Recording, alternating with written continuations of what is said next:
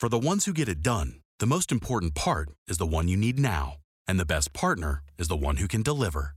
That's why millions of maintenance and repair pros trust Grainger, because we have professional-grade supplies for every industry, even hard-to-find products. And we have same-day pickup and next-day delivery on most orders. But most importantly, we have an unwavering commitment to help keep you up and running. Call, click Grainger.com, or just stop by. Grainger, for the ones who get it done. Hello, I'm Michael D. Eisenberg.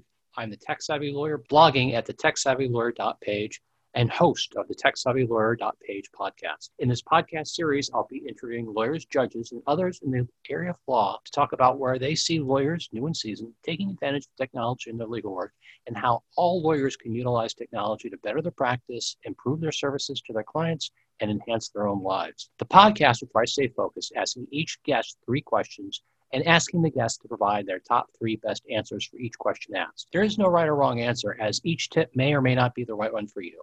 But it may springboard an idea for you, and along the way, you may learn something new. My next guest is Tom West. Tom is a career growth business leader, having led multiple businesses as CEO and president. As Chief Executive Officer at LawPay, he's responsible for guiding all channels and leading all strategic, operating, and organizational processes for the company. Tom is passionate about transforming the way legal professionals are paid and believes strongly in the role technology can play in transforming the client experience. Tom, welcome to the podcast. Thank you, Michael. Happy to be here. What is your current tech setup? Well, I spent 10 years working at Dell, and so I became a PC fan then and continue to be a PC user to this day. So I use Dell laptops primarily at the high end, and then from a mobile perspective, though, I've converted entirely to Apple. I think I made the BlackBerry to iPhone switch back in 2008 and haven't looked back. Excellent. And do you use any tablets? Yeah, we have iPads around the house, although I will say I don't use those as much for work. It's really more for personal and fun things that I'm doing. Are there any software platforms that you like? Well, we certainly have, we're a Google shop, and so we use the Google Suite quite a bit. We use the Microsoft Suite in prior roles that I've really enjoyed. And, you know, of course, in today's world, becoming a big fan of Zoom meetings. Well, I assume in your area of work that you deal with a lot of PDF documents. Do you have any particular PDF readers that you prefer, or PDF programs to manipulate the documents? Well, certainly the Adobe Suite is what we'll typically use, and I think it's really good and standard. So that's really what we use. We tend to, I'm a sales and marketing driven leader, and so I've come up through those ranks, and Adobe tool sets are just kind of the core of what people are using. Cool. Well, so let's get on to the first question. Number 1, how do companies like LawPay help attorneys pivot with their use of technology in this COVID era? It's a big question. There's certainly been a massive shift in the need for remote payment capabilities. We've seen a significant increase in signups for LawPay just because folks don't want to go into the office and collect a paper check. It's really has changed the way that a lot of firms, even the largest firms, are thinking about getting paid. And so we've seen a pretty big migration to the cloud and paperless billing and collections processes.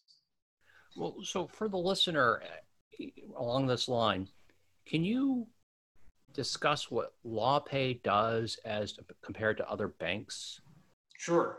Yeah, LawPay has really been designed from the ground up to help lawyers be able to shift more away from the paper check and to electronic payments. And so it's a software-based platform that allows you to accept both credit cards, debit cards, as well as electronic checks. And how it tends to differ from the bank software is that bank software is not at all built for lawyers. It's built for generic solutions, and it's not integrated with any of the legal software that a lot of lawyers like to use, or the legal workflow, and nor is it IOLTA compliant. And I think those are elements that make LawPay really powerful as a tool in the toolbox of the modern lawyer today. Well, can you share with us possibly 2 other ways that LawPay and other companies like yourself are helping attorneys pivot during this time? Sure. Well, I think I'll describe a little bit more of LawPay, and then I'll share some of the other things that we're seeing in the legal landscape in terms of really what I would view as an acceleration of digital transformation. Because I think LawPay tends to start out, or you tend to start out thinking about it just as electronic payments, which is great. And it does enable the acceptance of those solutions. But I think what has really been exciting is it goes so much further than that. Once you start to realize the power of electronic payments, to be able to set up different billing models, scheduled payments ahead of time, to be able to help with collections and accelerate cash flow. We've seen many lawyers who have 90, 120 days of receivables. Their first day with LawPay, they put out payment links across the board, and they bring in maybe a month to 2 months worth of receivables within the first week.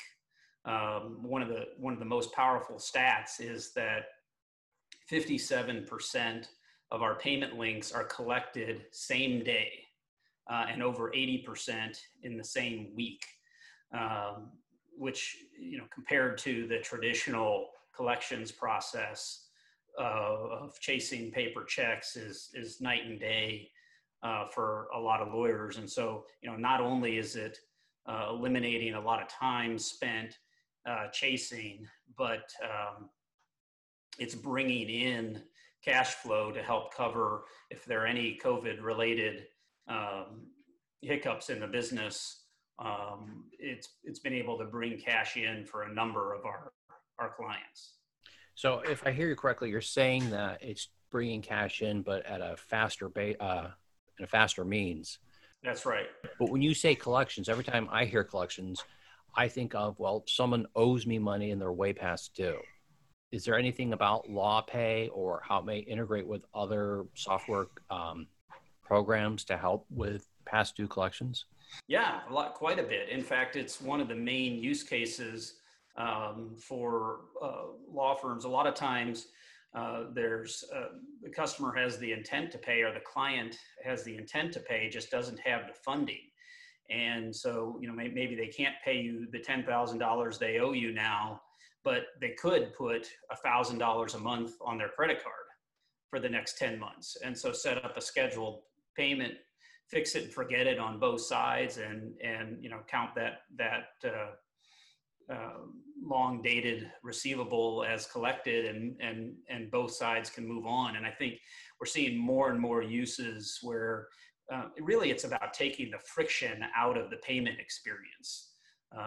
There's a lot of work involved in printing out a paper or PDF invoice, saving it, taking it home, and writing a paper check and then sending it back in the mail, and then the law firm having to go to the office and collect that check and deposit it in their account. I mean, the ability to eliminate all of that friction is massive.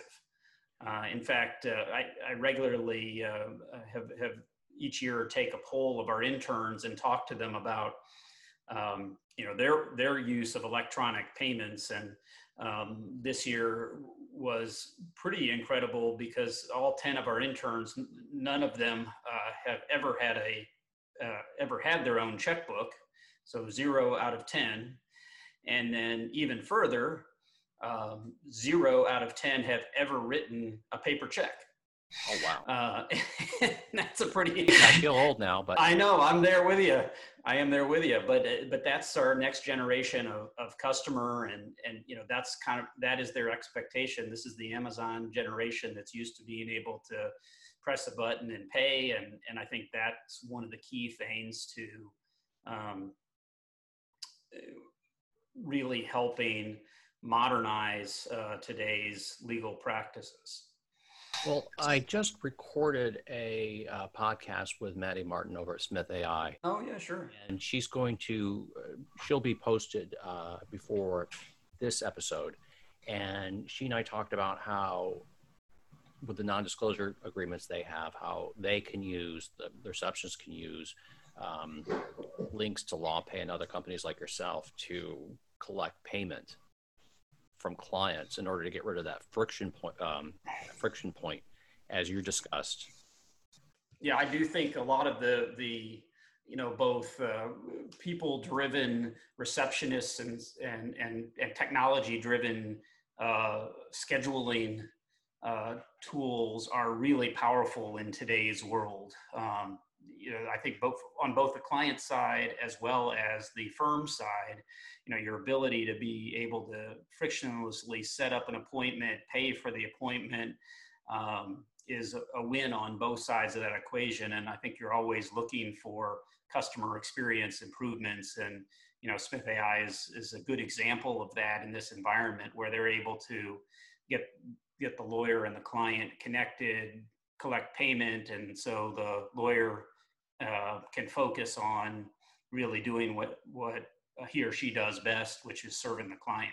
So I think I got two thoughts from you. Do you have a third on our first question? Yeah, I think we are seeing changes in the way technology is used across law firms, and it goes way beyond payments. I think payments is one of the pieces of the equation, but I talked about scheduling tools and your ability to get scheduling tools in place. I think e-signature and the shift that is being created with e-signature in today's environment, and many states having executive orders that are saying e-signatures are now permitted across the board to allow for more virtual practices.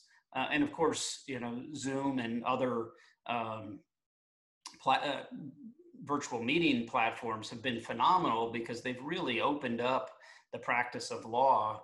It's no longer a 9 to 5. We got to meet in the office or we got to meet at the courthouse at these exact scheduled times. It's now something where there's just so much more flexibility because lawyers are busy people and their clients are equally busy. And so being able to schedule something after you put the kids to bed, or you're early in the morning, or when someone's not in the same location, that's pretty powerful. And my hope and belief is that a lot of the lessons learned from that are going to continue post the COVID era. Excellent. Well, I appreciate those thoughts. So let's move on to the second question. Based on your observations, what 3 areas of tech are attorneys underutilizing with their security? Well, I think security is another important area because we see it all the time. There's a tremendous amount of fraud in the legal payment space, and so certainly working with a provider that is reputable and has a scalable security solution is, I think, very important. But beyond that, I think there's really simple things. It's about how secure is your document sharing, how secure are the passwords, and using password protection or multi-factor login ID. I mean, these are really relatively easy tools to buy. They're almost all cloud-based out there, where you can buy them by the drop, and they allow you to really be more secure. I think the biggest thing that's happening in the legal space, and clearly COVID is contributing to it, is the migration to the cloud.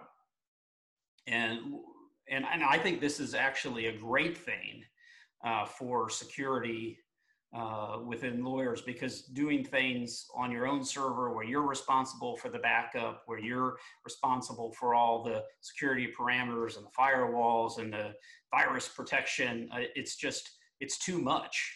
And the average lawyer is just not trained on being a technologist. I think that's why your podcast is so valuable, is that it recognizes that and tries to bring simple tips. And so that simple migration to the cloud and starting to trust a professional provider, cloud-based provider with your data and information and backing it up, I think will be a massive move forward in kind of the overall security of the legal industry.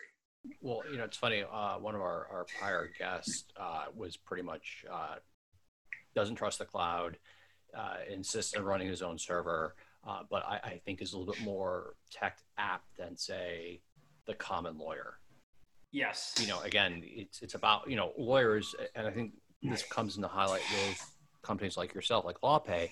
Lawyers aren't accountants, and lawyers aren't computer experts, and lawyers aren't doctors. They are lawyers, and that's what they want to do and focus on. They don't want to be a collections agent trying to get out and find out why this client hasn't paid them yet or where's their money. But along these lines, we talked about security, and this kind of brings me back to something that you and I talked about earlier before we started the podcast today, that security also means that they got to make sure their IOLTA, their trust accounts, are secure. And I just don't understand why banks don't seem to have a handle on how to properly handle trust accounts. Well, it's complex. It really. I came from outside the payments industry, and so I've only been in the payment space for the last couple of years, and I was surprised at how complex it really is. And most of these platforms that that you have heard of, whether it's your banking payment platform or PayPal or Square, they're built for every business. And they just don't have the resources, the capabilities to focus on a small market like legal and really solve the problems that are necessary. And as you and I know, IOLTA is critical. It's the number one reason for disbarment in the country, and you need to handle it right. I mean, most of these solutions, they are non-compliant out of the gate because they're doing something called daily discounting, which means they're taking the fees out of the IOLTA deposit when it's coming in. And so it's up to the lawyer or the lawyer's bookkeeper, perhaps, to have to top off those accounts and put those fees back, or else they're out of compliance immediately. And I think one of the keys to being IOLTA compliant is to recognize that and never touch the trust accounts. If $1,000 is provided in the trust deposit, $1,000 gets deposited into the account and it's never touched. And that's really a key tenet that certainly LawPay was built on, and why all 50 state bars and as well as the ABA endorse LawPay as the solution when you're accepting electronic payments versus the bank or some of those other generic solutions I was talking about. Forgive my naivete. It just seems that it's a fairly simple thing to do, to maybe flip a couple switches, if you will, or just change the programming ever so slightly so that you only withdraw the fees from the operating account while they're collecting the trust account money. The systems just aren't built that way. Unfortunately, they're architected to take the money right out of the gate. I mean, one of the things that essentially is happening from LawPay's perspective is that by putting the $1,000 in and not taking the fees up front and then charging the operating account later, we are essentially loaning money to that law firm. And we are covering the float of those fees over whatever time period that is until the next billing cycle. And most most of those companies that we're talking about, they're just not built for that. And frankly, they don't want to take the risk, and they don't understand the practice of law. And I think that's what's different about being a specialty solution where all we focus in on is professional services. Well, let's move on to our last question. What areas of tech do attorneys need to be prepared for post-COVID? Well, I do think a lot of it is going to come down to, how can they scale their operations? Some of the data that we see in today's world is pretty alarming, in the sense that lawyers today are getting paid for only roughly 1 out of every 5 hours worked. Right. And that's just a totally inefficient system. And I think technology can be a big part of that solution to help make them more efficient throughout every aspect of their operation. I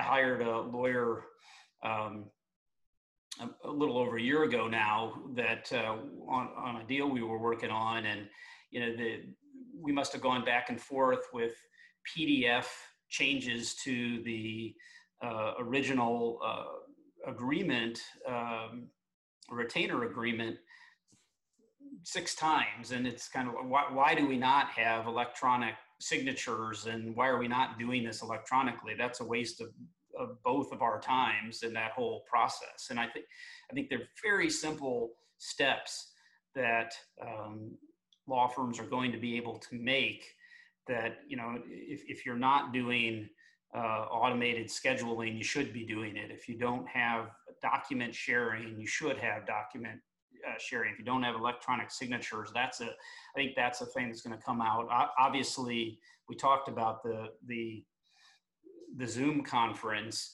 and the power of virtual meetings. As you see courts now starting to embrace it, where courts are now doing things as complex as jury selection through Zoom, and it's working. And so I think the lawyers that will be the winners in the future will be the ones who can build their client experience around these relatively simple technologies in order to much more effectively scale their operations, so they're less reliant on kind of the traditional concept of the billable hour, and much more focused on value-driven billing based on what they're able to solve for their clients. And I think in the end, the economic benefit to the attorney and their firm will be dramatic if they're able to sort of shift out of that world and take time that was spent doing administrative, less valuable tasks and move it into time that is really solving the problem of that particular matter.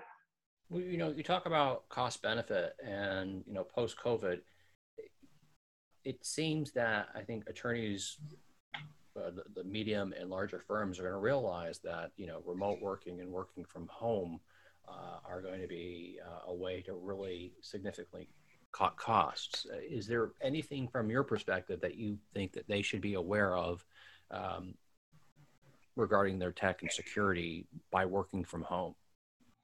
Well, I do think that is important. And I do think, again, that's where a cloud-based provider matters. I mean, you can certainly work in the VPN world, but I think that's a lot harder to have these open communications. And so, my advice to them is work with trusted providers, whether it's practice management or, some of these point tools that we've been talking about.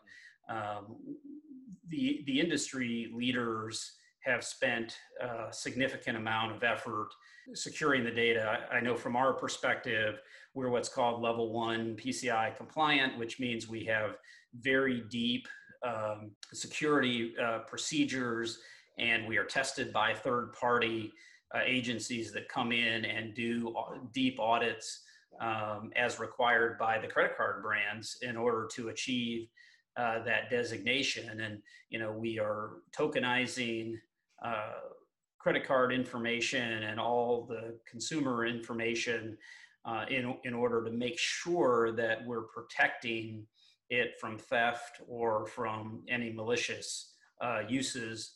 And the key of those solutions, what I think is most powerful, is that they take the law firm themselves out of the scope of wrongdoing. As long as the lawyer is not writing credit card information down on a piece of paper and then typing it in the system or keeping it in a paper file, that liability shifts to the cloud-based provider.